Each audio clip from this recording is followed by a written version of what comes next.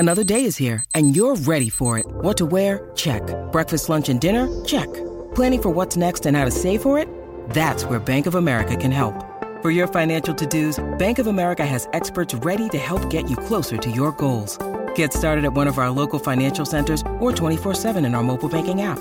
Find a location near you at bankofamerica.com/talktous. What would you like the power to do?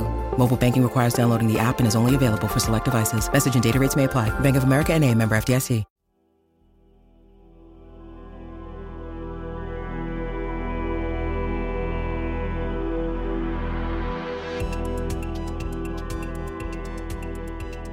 I'm Mike Brown, author, nerd, and host of the Dark Poutine podcast.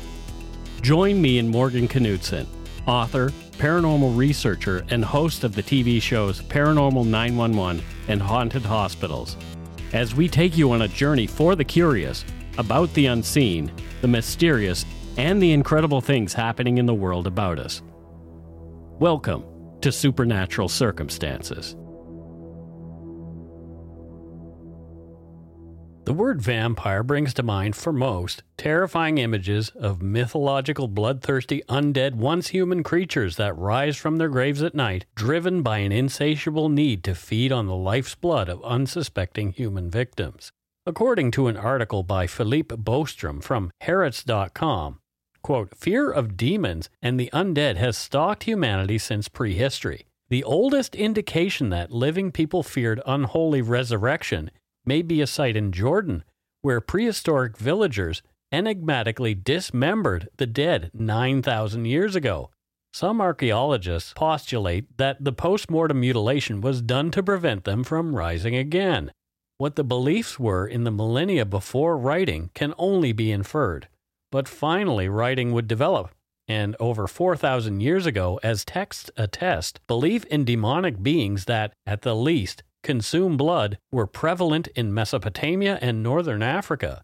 By the time of ancient Babylon over 4,000 years ago, the spirit was clearly believed to survive the physical body. Rituals and amulets were created to prevent these supernatural beings from molesting the living, and at about the same time, in the deserts and wastelands of Sumer, demons named Lilitu and Dime were believed to prowl in the night, in search of victims to drain of blood and life force. Despite the occurrence of vampiric creatures in these ancient civilizations, the folklore for the entity known today as the vampire originates almost exclusively from early 18th century southeastern Europe, when verbal traditions of many ethnic groups of the region were recorded and published. In most cases, vampires are revenant of evil beings, suicide victims, or witches, but they can also be created by a malevolent spirit possessing a corpse or by being bitten by a vampire. Belief in such legends became so pervasive that in some areas it caused mass hysteria and even public executions of people believed to be vampires. The myth of what a vampire is and how they appear have changed and morphed over the millennia. Most people are familiar with Bram Stoker's Dracula and, Stephenie Meyer's popular Twilight series. But what is a vampire, really? Do they exist? There are some people who not only claim that vampires are real, but they themselves identify as one of the infernal creatures in the flesh. In this episode, Morgan takes a deeper look at vampire lore, and later on, we'll hear from notable Australian vampirologist, president and founder of the Vampire Studies Association, and editor of the Journal of Vampire Studies, Anthony Hogg, as we take a look at humanity's fascination with vampires. Here's Morgan. It's difficult to make a single definitive description about the folkloric vampire. Though in Europe there are some common elements: bloated, ruddy, purple, fat from the recent drinking of blood from victims. Not exactly the suave and sparkly image that we have today, is it? They sure weren't sweeping the ladies off their feet or yearning for undying love. Blood was often seen seeping from their mouths and nose, their left eye open, and it was usually clad in linen, not tuxedos. Its dirty fingernails, teeth, and hair were elongated, and usually fangs weren't a feature. While some folks described them as the undead, many described them as living beings. In Slavic and Chinese traditions, if an animal of any kind jumped over a corpse, it had the potential of being one of the undead. A body with an untreated wound, which had not been cared for with boiling water, was also a potential hazard. And in Russia, if you rebelled against the Orthodox Church, odds are you would probably be a vampire when you died. Why? Because, well, you must have been a witch in life. The typical vampire we see depicted in films is not the only place we see elements of blood-drinking monsters. In cryptozoology, a strange animal, known as the chupacabra or the goatsucker, is a constant and persistent risk to chickens, sheep, and other livestock. Animals are regularly found with puncture marks in their neck and the blood drained from the body with no evidence of blood in the area. People have reported seeing a 4-foot-tall creature with large eyes hanging around chicken coops, which they believe is the culprit, although descriptions vary wildly, and in recent years, a strange, hairless, unidentified canine has donned the name.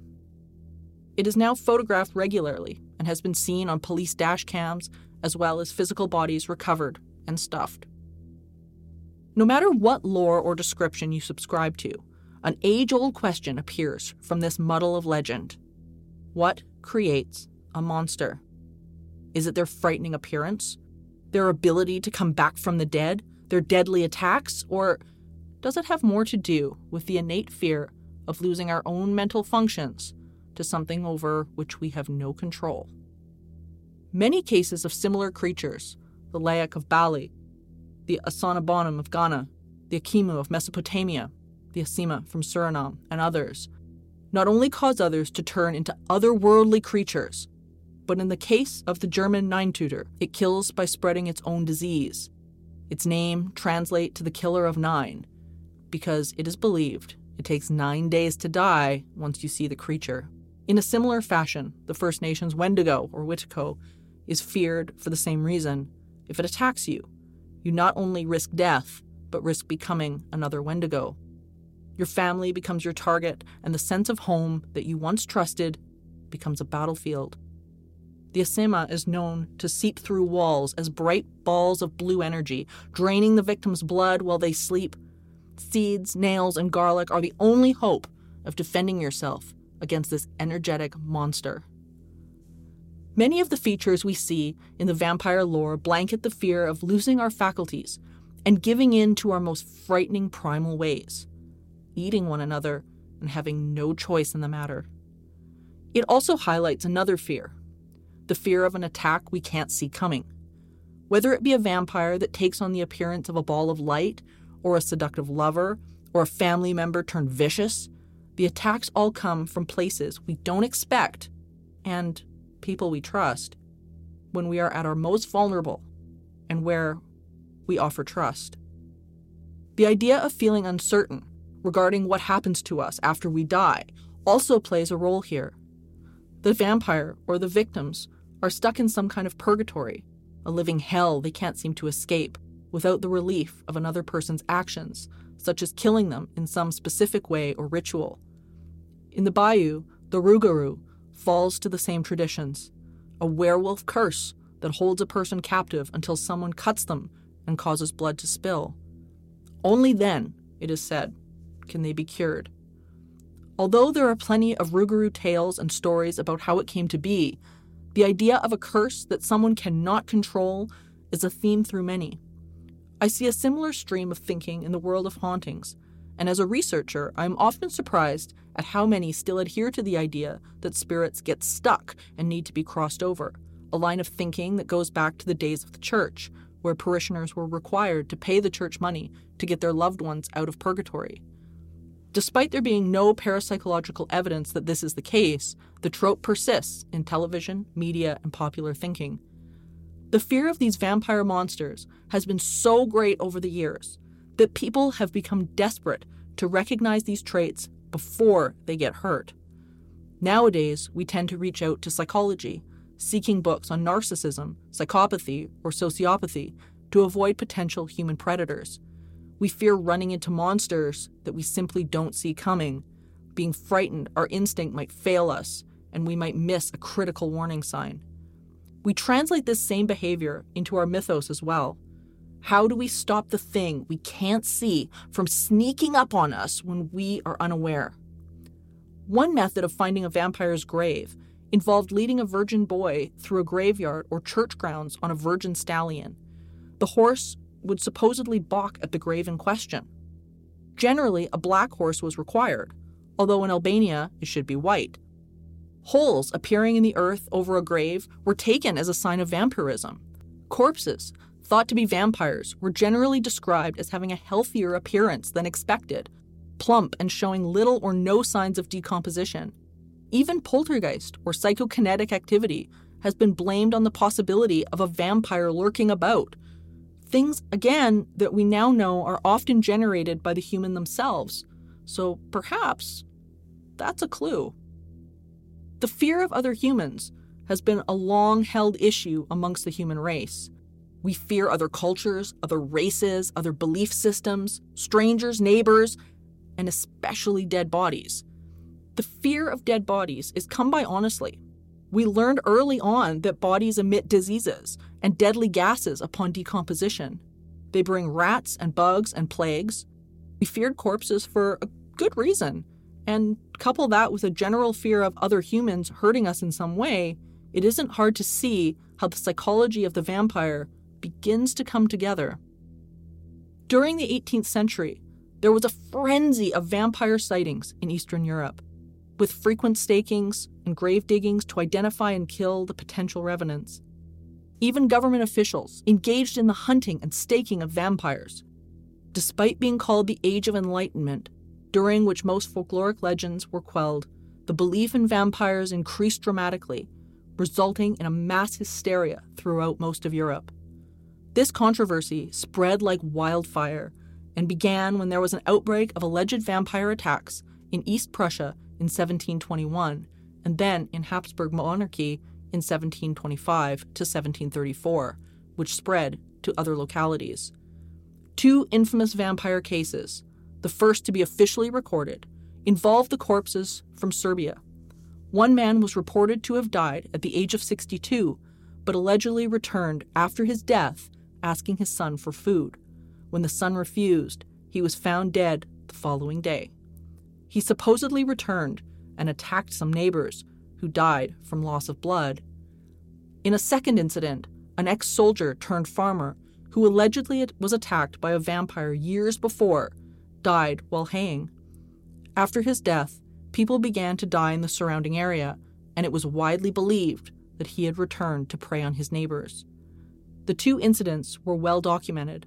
Government officials examined the bodies, wrote case reports, and published books throughout Europe. The hysteria, commonly referred to as the 18th century vampire controversy, raged for a generation.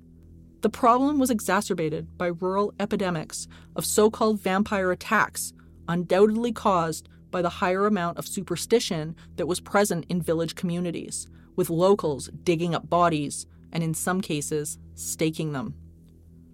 Dom Augustin Calmet, a French theologian and scholar, published a comprehensive treatise in 1751 entitled Treatise on the Apparitions of Spirits and on Vampires or Revenants, which investigated the existence of vampires, demons, and specters. Calmet conducted extensive research and amassed judicial reports of vampiric incidents and extensively researched theological and mythological accounts as well, using the scientific method in his analysis to come up with methods for determining the validity for cases of this nature. The controversy in Austria only ceased when Empress Maria Theresa of Austria sent her personal physician to investigate claims of vampiric entities. He concluded that vampires did not exist, and the Empress passed laws prohibiting opening the graves and the desecration of bodies, sounding the end of the vampire epidemics. Other European countries followed suit. Despite this condemnation, the vampire lived on in artistic works and local folklore. Although these creatures are still present in theatrical works, movies, and books today, the vampire begs bigger questions than simply an option for a Halloween costume. They are an opportunity to glimpse the deepest fears of humanity. For wherever vampire fears lurk, exists a people who tread on unstable ground, the fear of the unknown, and the willingness to believe that what we do not understand will ultimately kill us or destroy us in some way, gives way to beliefs that can do far more damage than a fanged monster sneaking into our rooms at night. It is the same fuel that causes accusations, isolation, and a lack of critical thinking and invested understanding, and the closing of minds. Perhaps the greatest damage a vampire can do is to not show up at all, but rather the fear of the vampire itself is enough to begin to create a disease in the mind. If we fear thy neighbor, the plague of the vampire begins to seal doors, close windows, and shut down hearts. Strangers become threats and potential monsters with no evidentiary basis other than the rumor mill. Conversation stops, and a new plague begins without a vampire ever setting foot on the ground. So, what creates a monster? Perhaps it is a lack of garlic, superstition, or not burying a body in the right direction. Or perhaps it is fear. Perhaps it's our own innate fear of the unknown, looking back at us in the mirror, that makes vampires a unique type of horror.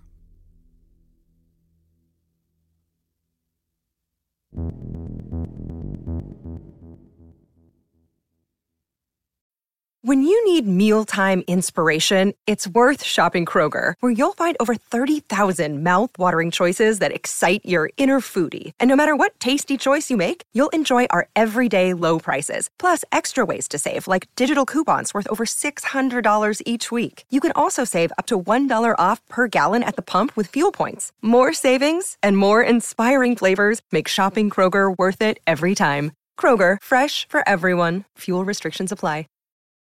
Your brain needs support, and new Ollie Brainy Chews are a delightful way to take care of your cognitive health. Made with scientifically backed ingredients like Thai ginger, L-theanine, and caffeine, Brainy Chews support healthy brain function and help you find your focus, stay chill, or get energized. Be kind to your mind and get these nootropic chews at ollie.com. That's OLLY.com. These statements have not been evaluated by the Food and Drug Administration. This product is not intended to diagnose, treat, cure, or prevent any disease.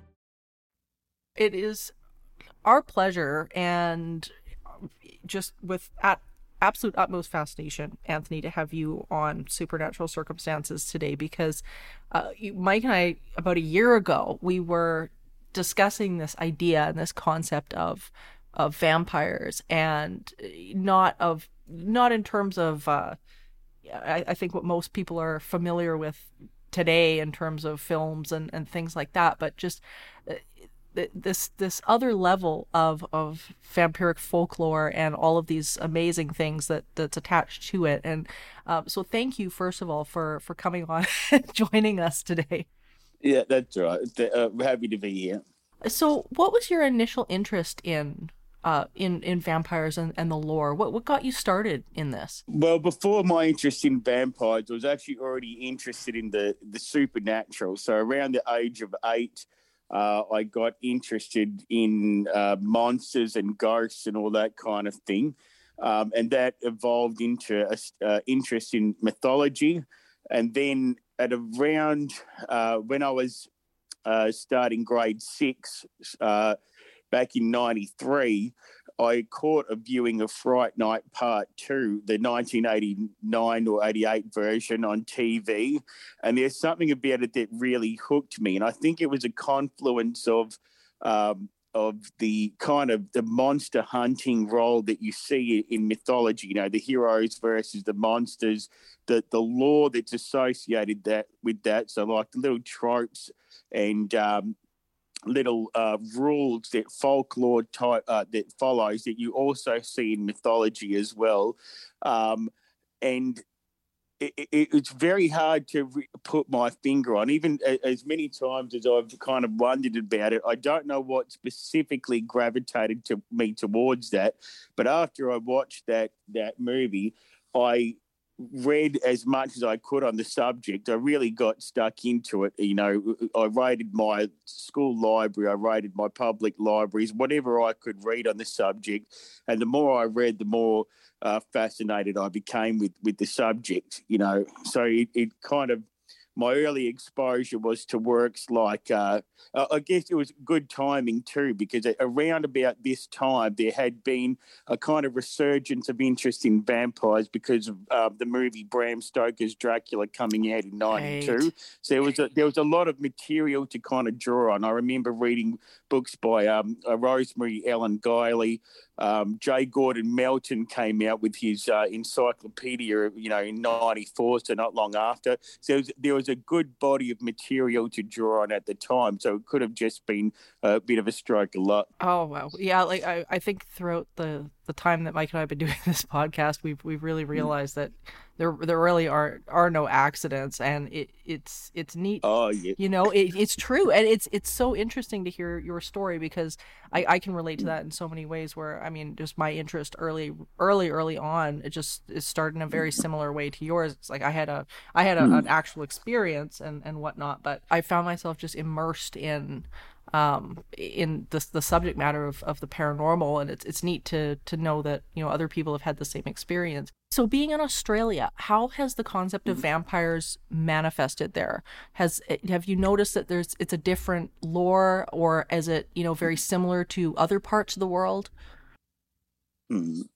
That's a good question, because in Australia, just like Canada, actually, we've got two levels of cultural experience. So we've got our Indigenous population, right, and you've got the Western colonial kind of influence. So on the Aboriginal front, the closest thing off the top of my head that we have to like a vampire tradition is the Yarramahu, which is a kind of like a bogey that lives up in a tree, and that kind of grabs people walking below that tree and kind of picks them up and sucks their blood. I'm very paraphrasing big time here, because it's been a long time since I read about it.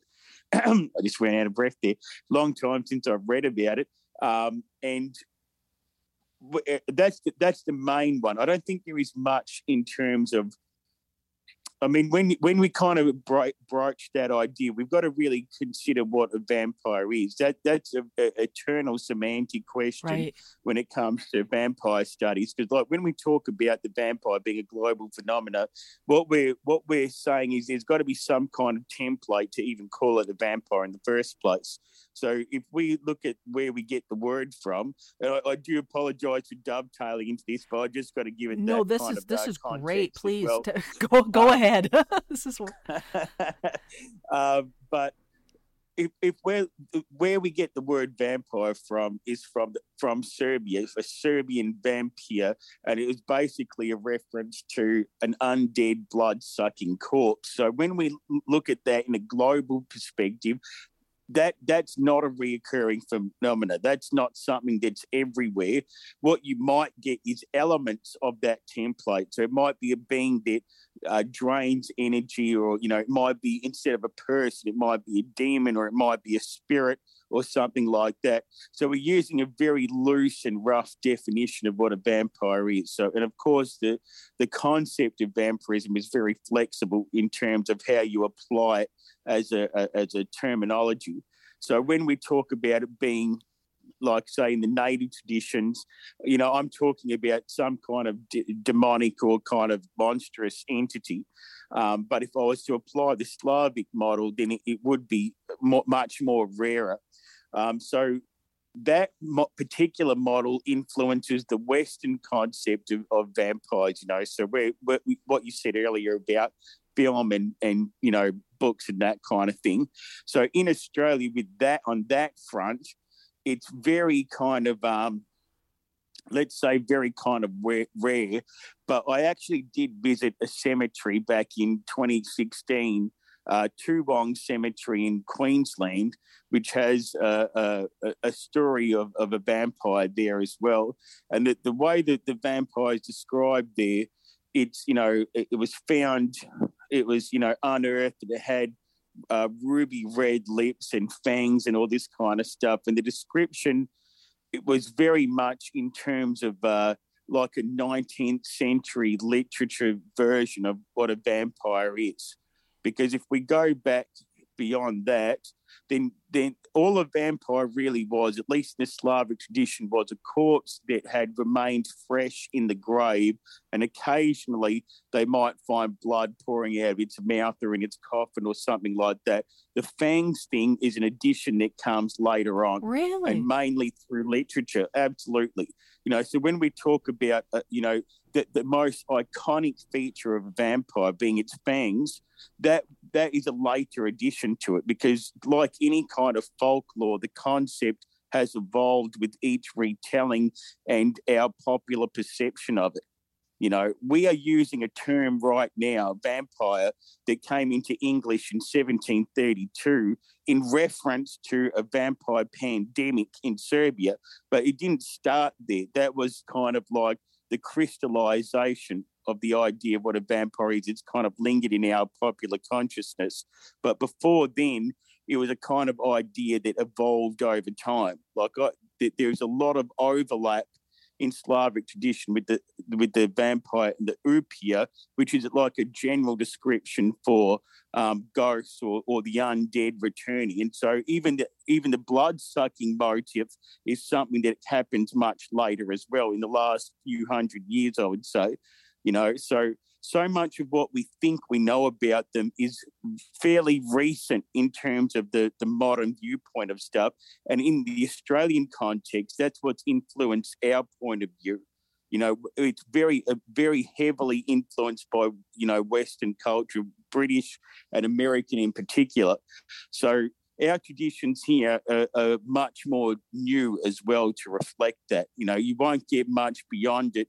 And everything else is an embrace of popular culture, apart from some kind of Aboriginal influences that are kind of a blend of the two as well. So I think you'll find manifestations of that all over the place, even I would say in your country too, Yeah.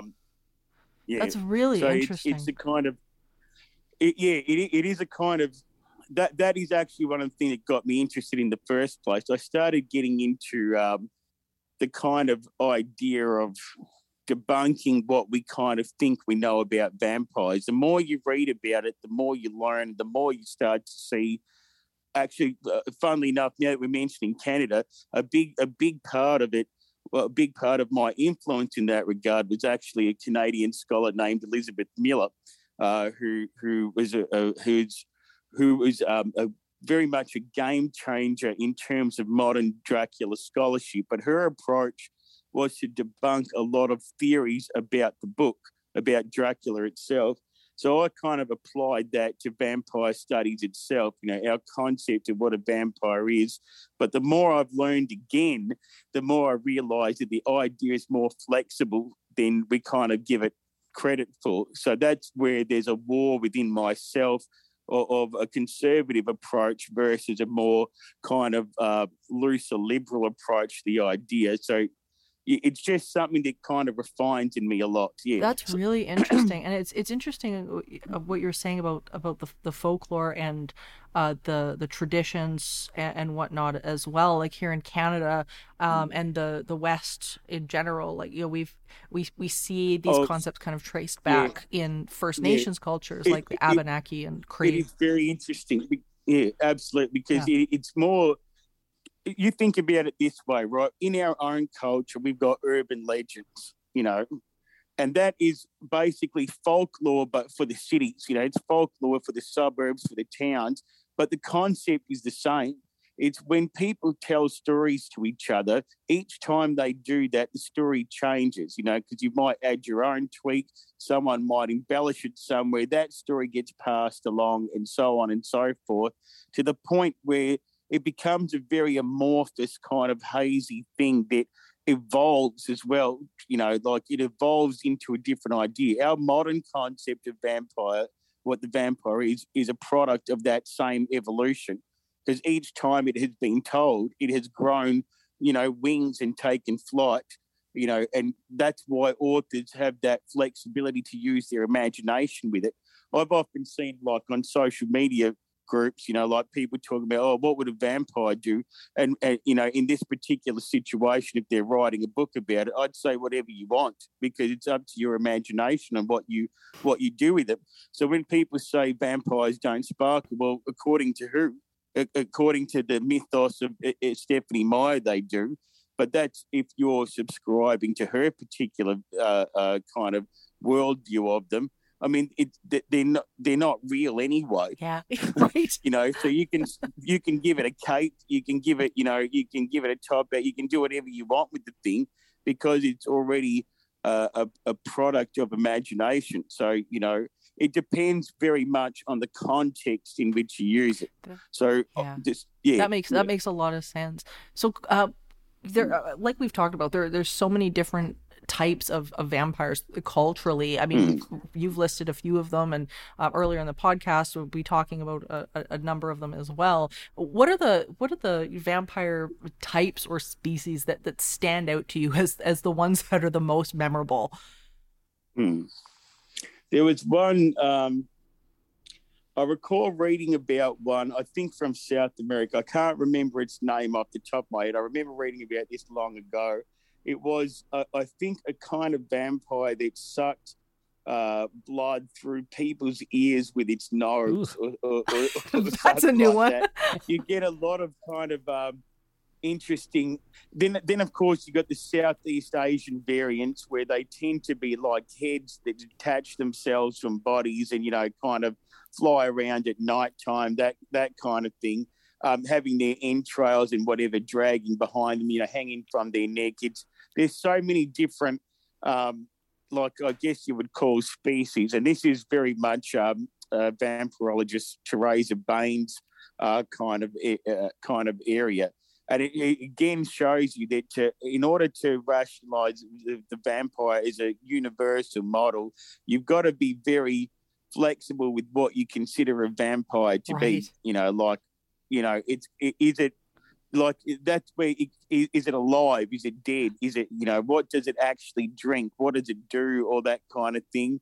So, but the underlining, I guess the baseline of that is it's kind of a supernatural figure, because the ordinary person can't detach their heads from their bodies and go out in search of people to feed on. So there's got to be some kind of mystical element to qualify it, I would say. But at the same time, you've got people who identify as vampires themselves, living human beings like the rest of us. And then that's where you start to get into a whole new area of semantics too. Yeah. So you've been editing for a while the Journal of Vampire Studies. How did you get into that? Because that is so interesting. Well, for me, it was a byproduct of just reading about it. Eventually, I remember when I was first interested in it, I used to compile all these little pieces of lore that I found in various books, especially my biggest influence being Paul Barber's Vampires, Burial and Death, a book that came out in 1988. It was one of the first books I kind of really read or tackled on the subject. But all these lots of different pieces of lore, and then it got to between my interest in vampire studies itself, I actually wanted to write vampire novels. And so I compiled a bunch of story ideas and such. But while I was doing that, I was researching a bunch of things at the same time. And then that led me down a path of going into source material. So a lot of vampire studies today is rooted, or it was, in the writings that came out about them in the 18th century, particularly from Germany. And then, of course, you got more popular works by Augustin Calmet, which came out in the mid-18th century as well about the subject. And I started to delve into that more. And by tracing sources, going back to the original, that kind of blossomed into more of an interest into vampire studies itself, to study it, to go right to the heart of what a vampire was. And then that just, and I realised that there wasn't enough that I had been exposed to or read about it until I started to find like-minded people like Niels K. Peterson, who writes the Magia Post humour blog. So it comes from chasing up original kind of sources because, like I said with Elizabeth Miller before, kind of like a lot of what we know about the subject is kind of layer upon layer, second-hand, third-hand source recounting. So to really strip that back and to see if what's been represented is accurate, you go back to the source, the classic kind of journalism model. And that made me see that there is something there in terms of a field that people can apply, more integrity, more kind of scholarly principles to. And I'm not the first. I'm by far not the first person to kind of to articulate that or to kind of recognise it, but I put a lot of emphasis on it now because I don't feel like it has enough representation, and I want that representation to occur more in a wider scale. That makes a lot of sense. And it's interesting too how, like you were saying, there's this finding the source material and trying to figure out, where some of these things come from. And it seems to be such a common such a common theme through so many cultures. Why have you found that every culture seems to have some form of this, even cultures that have never spoken to each other? Mm-hmm. Yeah, well, I mean, there's the influence of not the influence, the desire to kind of unify things. I think is what drives that perception, like a universal law that we're all kind of the same and all this kind of thing.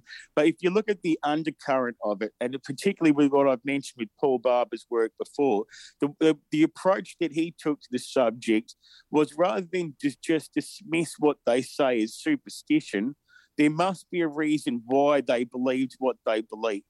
So in the case of vampires themselves, earlier I mentioned the qualifier for identifying a vampire, and I'm talking specifically in a Serbian context of the era, so 18th century, was the vampire was a body that, had remained fresh in the grave after, prolonged duration, occasionally found blood in its mouth. Now, we now know in the 21st century what can cause that kind of phenomena, which is, the state of the soil, the weather conditions, certain diseases, certain poisons, all that kind of stuff. There is a logical reason why a body can be preserved longer than it should be by normal standard. Now, at the time, they didn't have that concept, so their science of what happens to a body after it dies is relatively more recent. So the thing that underlies all of these universalities is that the human experience itself. So another example is the vampire attack. So you get visited at nighttime, someone you recognise or a family member, a friend, villager, whatever, comes into your room. They lay down upon you, putting a weight on your chest, this kind of thing. This is why it pays to read those early descriptions. If we rely solely on, what we see on TV or the movies where, they sneak in, bite your neck, that kind of thing, then you're missing the kind of the detail of the original. So what they're describing is very easily recognisable as sleep paralysis. Right. So that is a universal human experience. What we're really talking about is the human experience filtered through, 1,000, 5,000 different cultural lenses. Yeah. But if you look at the common elements between them, you can see, okay, that explains why they believe that, because it's not something that only exists in a particular area. It might be, even in the case of actually what I've mentioned with sleep paralysis, there has been analogies drawn between that and alien abduction experiences, of ghost experiences, demonic experiences, all that kind of thing. And it doesn't just filter culturally, it filters individually. Sure. I mean, the individual, the person, you, me, everybody we know is a culture unto themselves, because they've got their own experience, their own life experience, their own spiritual or non-spiritual views. So everything we recount in terms of experience phenomena is filtered through that lens. So, the universal element behind all is the human experience itself. It only changes depending on where you are, the time frame you're in. Like I said before, we have the benefit of hindsight. Yeah. But had we been living in the 18th century, we would have had no knowledge, and we would have had to have relied on what other authorities said on the particular subject. The cases I'm referring to when I talk about bodies being, found to be fresh is because people literally dug them up, as a process of trial and error to find out what the cause of a particular outbreak of disease in a village would be. That sounds insane now, but back then it made perfect sense to them because that was a tradition that they had used to kind of explain the unexplainable, and that applies across any kind of paranormal or any kind of supernatural thing where our knowledge of a particular subject and how we explain it is limited by how much we know. And that is another filter right there. Well, it's such a great point that you're bringing up. And actually, Mike and I, you and I have talked about this so many times before where it's the, and actually with John Yost, a guest that we had recently, where it just seems like people are interpreting, their experiences using simply the knowledge that they have. And Mike, you probably want to talk about that because like we had that conversation about the Spider-Man eyes. Yeah, I don't know how deeply I want to get into that, but essentially when I was a kid, I had an experience where I woke up in bed and I saw this thing looking at me standing. Its head just stood just a little bit above the bed, and it had eyes that were shaped like almonds, and I described it as Spider-Man eyes. And I later, upon seeing a picture of a gray alien, said, no, that's what I saw. It was that kind of thing. So I guess I get it. What you're saying is how we look at things is just always filtered through what we have knowledge of, even creatively. It's interesting to me that's like the theme, like the same sort of theme in terms of, our consciousness and how people interpret events and things like that. It does all tend to connect, and you're right. Like I've seen this with paranormal phenomenon too, especially within different cultures. Some of the classes that I've taught that have multiple different cultures sitting in the class, and you'll start talking about a really well documented phenomenon, and everybody goes, oh well, I know what that is, and then they'll repeat the story in their culture, and then someone else will put their hand up and say, oh no, it's not that, it's this, and then it's another cultural tale. And yes. Isn't that the funny thing? Because everyone thinks they're right, don't they? Yeah, and it's like everybody's having the same experience. Yes, and that's the filter at work. It's like, and you can see why people take this stuff very personally because it's a profound experience, isn't it? It's something that, like, how dare you kind of say that this is, just my imagination or something like that, because it's something that really impacts people. We could be talking about NVEs, we could be talking about, other out-of-body experience and that. You can explain that stuff scientifically, but what you can't do is kind of rob people of something deeply personal to them because, whatever you say, it is going to be something that, unless you experience it yourself, it's going to be a different kind of, and that's something I'm learning too, because like the filter we're talking about, you can apply empiricism to it, or you can say, just kind of hear them out and kind of listen to what they're talking about. But it's a very kind of a murky area because on one hand, you don't want to be too accommodating to just blindly, relaying just a whole bunch of things. And I commonly experience this in a lot of the Facebook groups I monitor, I admin, where people start talking about how they're like, descended from some kind of, vampire ancestor and they're coming from a royal bloodline and all this kind of stuff. All you need to do is ask to say two words to that, which is prove it. And then that's where it all starts to unravel. But what you see that there's a lot of kind of it is something embedded in a lot of people, for different reasons and such. So it's kind of it can be a bit of a fraught topic to navigate. When I got into the subject myself, vampirism was bang. It's a superstition, it's nonsense and all this kind of stuff. But when people start to bring up the universal experience, when they talk about identifying as vampires themselves, and things just get a lot more murkier when you start getting personal experience kind of thrown into it. But at the same time, you've got to have an objective, rational mind about it. Otherwise, you start to sink into that, go down the rabbit hole kind of a situation as well. So, it is very interesting to get multiple viewpoints on it. And that is actually part of the drive of my interest in vampire studies too. It is not a one-track thing. It is a thing that exists with many minds pulled into it. Yeah, it is a rabbit hole. Like it is so deep. And do you think that there is something to that idea that things like disease? I know there was I watched a documentary years ago. Rabies. Rabies, exactly, like rabies, things like that. Is that a factor with this, or is that just rumor? Oh, the rabies thing. The rabies thing. With the rabies thing, I'll say this: there's what we call the medicalization of a myth.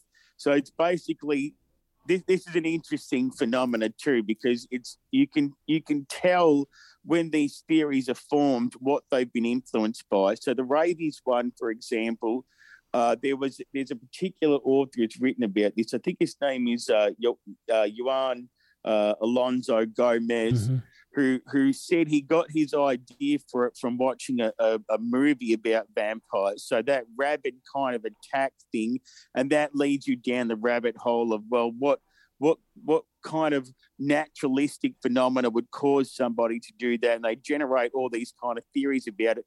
But when you start to look at the theory itself and its influences, it can't be the explanation, because that kind of model of vampire in your head based on watching a movie did not exist. People could not have been influenced by something they had no conscious knowledge of.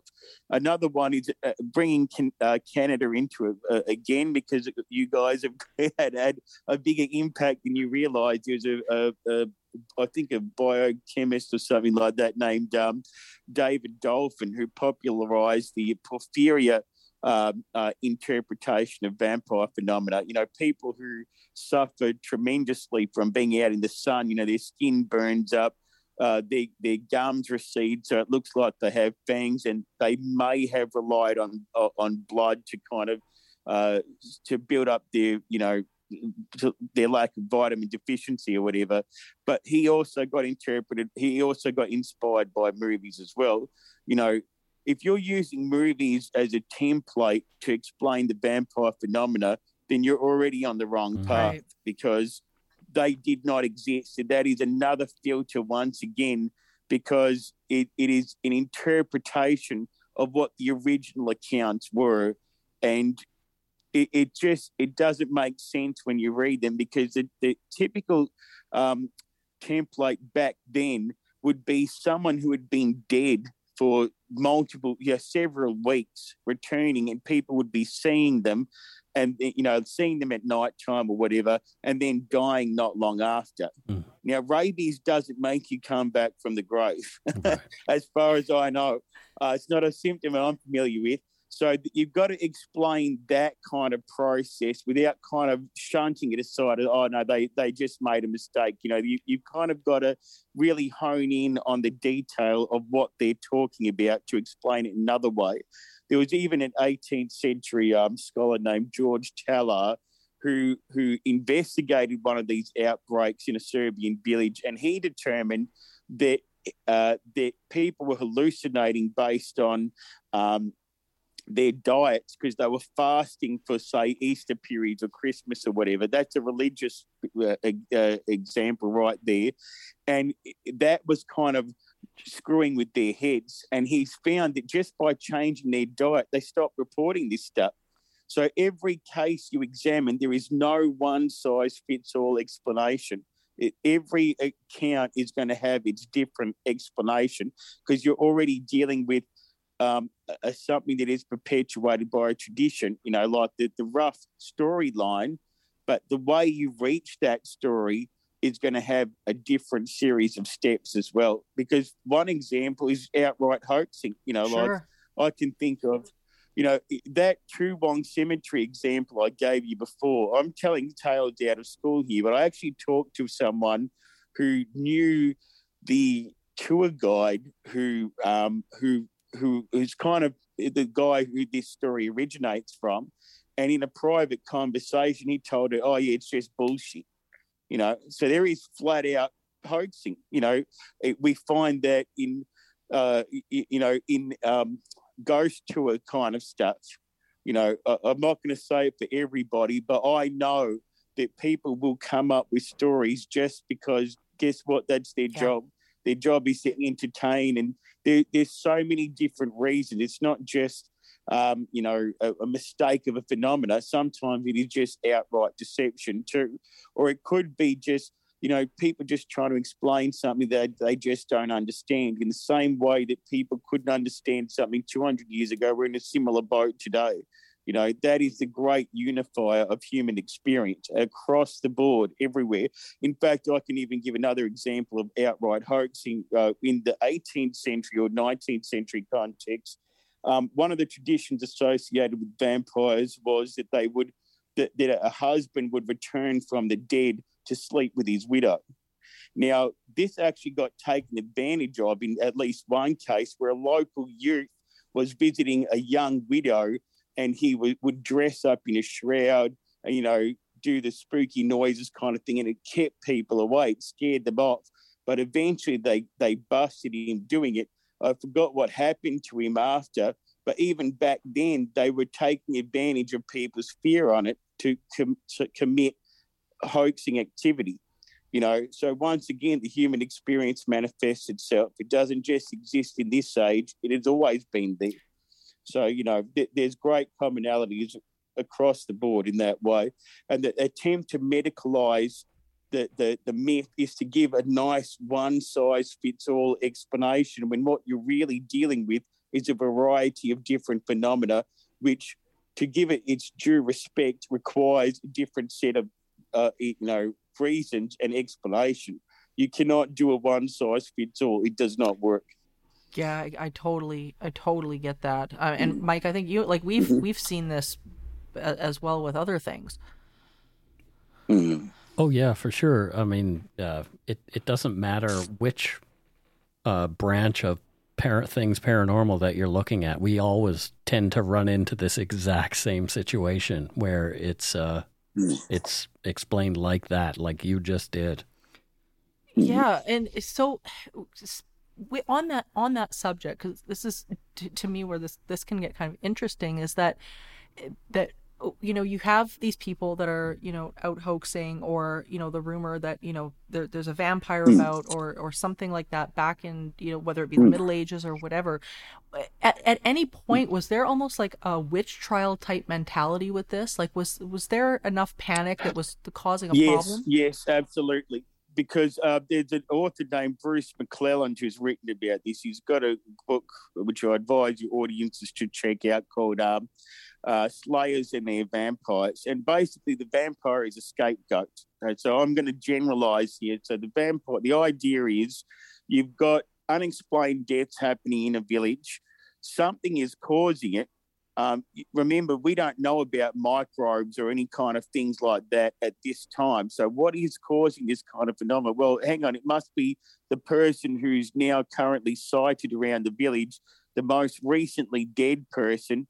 So let's dig them up and check out what's going on with them, And we got to remember as well, the vampire phenomenon is associated with other things too, like, cattle disease. There's even a scholar named, I think his name is Christian Wright, I hope I've got his name right, who noted that the initial outbreak from where we get the term vampire from could have been caused by anthrax, an anthrax outbreak that happened at that time. Yeah, very interesting stuff, a very interesting theory, which I hope sees more circulation in English because he wrote about it in German. But the details are timed pretty well. But going on what I said before about the medicalisation of a myth, that would need further scrutiny just to make sure the details kind of add up. But once again, it's like the root of it is trying to assign blame to a particular kind of person or figure. And I mean, in the case of vampires, at least the people were already dead. You know, Right. in the case of witches, that's a much more set of horrific circumstances there. But that drive to kind of assign blame for a particular tragedy or something like that, it's, again, that's the human nature of things. We need an explanation, and it might not be one that sounds feasible in hindsight, but at the time it makes perfect sense. Going back even further to horrific things like the persecution of Jews, during the Black Plague, where, apparently the plague was caused by them poisoning wells and all this kind of stuff in certain regions, which, again, we now know, of course, is caused by, like a particular kind of, virus or microbe or whatever it is, which they just had no concept of back then. So you've already got people who are fueled to kind of view certain types of people as outsiders. So guess what happens when you get a disease or an outbreak? They must be the cause of it. It's them because, for whatever reason that it's kind of like this social exorcism, casting out the undesirables or the bad elements or the kind of purging in a society by projecting it onto something else and giving away an outlet for your frustration, for your, lack of understanding on a subject and kind of punishing it.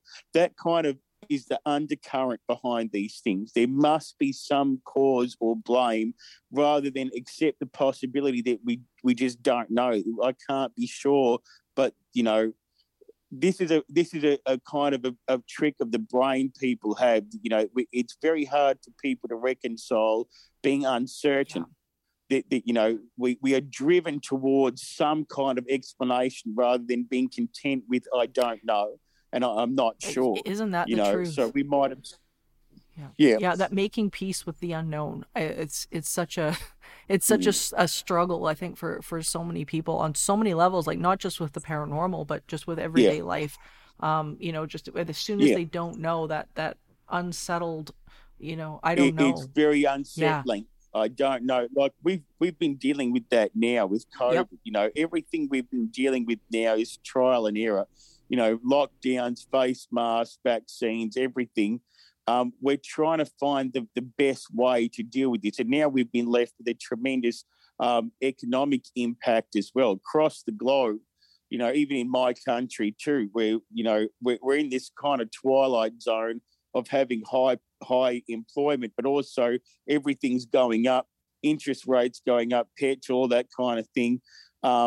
So people are looking for the unknown, like what's caused this. I know what it was. It was, a virus created in the lab in China, and this is all part of the Great Reset, and this is all planned. There's people doing this to us on purpose rather than accept the idea that, this is something that most of the world was just unprepared for. They're kind of trying to deal with it in the best way they can. You can either accept that or you can go, there are dark forces at work here. We are being played, blah, blah, blah. And that kind of drive is, again, the human experience at work. How you interpret something is going to depend on what you would gravitate towards. Like what I've just described is basically two sets of kinds of people with this, and which way you kind of go is kind of you see what I mean? It's basically that kind of where you steer to. There is something that drives that, and that's the psychological element behind all of this stuff. And that's the same drive that caused people to dig up corpses and hammer stakes with them and chop their heads off in the name of stopping something they could not understand but having a concrete explanation, which is, oh, it's a vampire, so we must destroy it, and then everything will get better. Right. That's the undercurrent behind it all. So so sort to jump ahead a few thousand years, with these, there's been people that have come forward over the years, and again, I think this comes back to what we were talking about before about the human experience and whatnot, where people are reporting, even to this day, running into something that, they can't explain, like a stranger on the sidewalk and feeling hypnotized or coerced, or these sort of modern day encounters with what people, believe are like a modern day vampire, or maybe not modern day, maybe something from a long time ago. And it's interesting to me that, like, even today, we still get people that report that, I was, walking down the street, there's this weird guy, there was a time lapse, I woke up, feeling really weird, or, whatever it is. And it's interesting to me that, that like these reports still come through. And I don't know, do you think that there's some cultural expectation here? Again, is it something where people are just, interpreting that because vampire is the closest thing that they could get to? Yeah. See, that's exactly it, because that's the filter again. What's our closest explanation to what this must be? Because you're limited by your knowledge and by, even you can have the most advanced knowledge in the world, but there's going to be something that you do not know. So we are limited by the confines of whatever we can kind of ascribe something to. Like with these people who are experiencing this stuff, they're not like paranormal investigators by nature. They're not kind of scientists. They're not people who would have a grasp of, potentially psychological phenomena or anything like that. And this is why I emphasize that each thing should be investigated individually. There's a book called Haunted Highgate by Della Farrant, where she has basically tried to coalesce all these diverse reports to kind of frame one kind of concept of what that phenomena was. So you're putting everything under one umbrella to kind of rationalise an outcome you already believe in, which is classic confirmation bias in action, So when we collate stories and put them under a single banner, just the sheer collation itself makes it look like the phenomena is legitimate. But what you're not doing is taking the time to individually say, hang on, did this actually happen? Is there another explanation for this kind of thing? Because that requires a lot of work, a lot of time and effort goes into doing that. So it's much easier to just take everything in one hand and go, oh, well, there you go. That's proof right there. But that's where we kind of become unstuck. This is, again, the human mind kind of trying to make sense out of disparate patterns and kind of presenting a kind of half-baked outcome just so we have an explanation, just so we understand, we can give a name to it, because once we give it a name, we have power over what that thing is. It's trying to make sense of a chaotic world, because we're very much geared towards, order and, systems and rigidity, and anything that goes outside of that. And you can already tell perhaps that you can apply this to so many different things. We've currently got the abortion issue going on in America about what is a child. You've got the transgender issue of what is a woman, all this kind of thing. Everything we took for granted has been challenged, and, it's becoming a much bigger story, a much bigger picture. And you can apply that. This is what makes, I think, vampire stuff interesting. Even talking about it out loud, I realise how broad the application can actually be in terms of you start breaking it down into general concepts and ways of thinking, and then you can see how it applies to virtually everything. In fact, a big part of my critical thinking skills came into it from, exploring the dimensions of vampire cases, because I'm applying critical principles to something that I study. And that's why the study bit is so important, not just taking it for what it is, but delving into it, and learning more and more about what constituted that phenomena in the first place. This is everywhere around us. Everything you can think of, these same principles can be applied. So that's the undercurrent behind Absolutely. it all. No. Well, I'm headed to London tomorrow, so I plan on visiting Highgate, and I'll let you know if I have any experiences there. Yeah, we're going to be waiting, Mike. Well, this has been absolutely fascinating and unbelievably enlightening. I have learned so much in the last hour. I think almost more than any other podcast that we've done. Because the vampire issue is something that I've explored, but I've not known near as much about it as you've just unpacked. Mike, what do you have to say about that? Oh my gosh, yeah, my mind is blown. I have all these books to read now, like Slayers and Vampires. Yeah, I definitely recommend checking those books out. I'll chuck in another one while I'm at it, while I'm on this hot streak. I'll say Jan L. Pekowski's Vampire Lore, which is a compilation of his writings on the subject. That's the Slavic vampire in particular. So what you've got here, what we've been talking about, is where you get something very specific, but you start to kind of broaden the horizon of what that is outwards. So like there's all these concepts I've been talking today. You can you can apply them across the board. Because what's the ultimate thing behind it? It's the human experience. So you could say, and that's where the study principle comes into it. Because the thing I like about studies is the critical thinking element, and that it has universal application. The great unifier is scientific concepts and scholarship. The concept of give a source where you've learned information from, scrutinize the truth of something. This can be applied across literally anything, so I do understand how people kind of approach things, and the more you kind of talk about it out loud. In fact, I've got a friend of mine who's a philosopher, and I've caught up with him a few times. We just bantered about the world and all that kind of thing.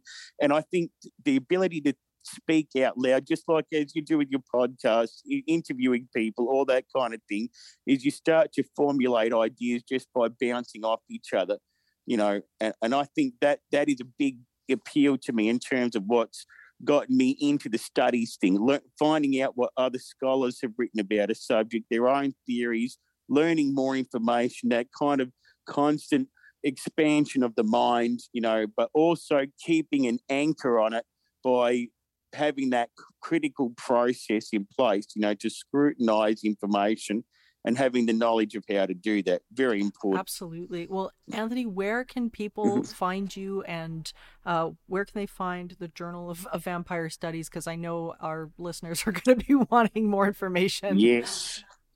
Okay. The Journal of Vampire Studies is available in all a variety of online bookshops like Amazon, Book Depository, even Walmart.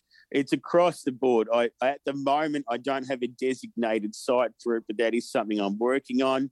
I have the Vampire Studies Association, which I preside over, has a website which is vampirestudies, all one word, .org. They can reach me through that, and if they want to ask any questions or submit something to our journal or something like that, I'm always open to it. So I just love to hear what people have to say about the subject. That's wonderful. Well, thank you so much for doing this with us tonight. We learned a lot, and we really appreciate you being here. Yes, I'm happy to. I thank you for your time. I appreciate it. Thank you for reaching out. Thank you.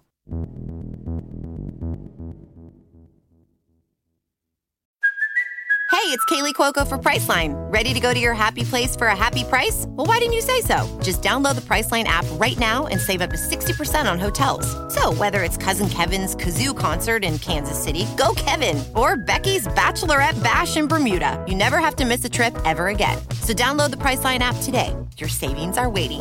Go to your happy place for a happy price. Go to your happy price, Priceline. Here's Morgan for this episode's segment of Spiritual Healthcare. In this episode's edition of Spiritual Healthcare, the segment of the show where you get to be the creator and designer of your paranormal and spiritual experience, we're going to tell you about a process called finding presence. This is another great process for finding peace and bringing a sense of connectedness and spirit throughout your day, no matter how busy you are.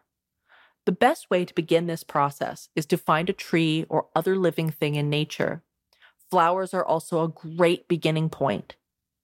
As you take a few deep breaths, begin to observe the flower, but remove the label of flower.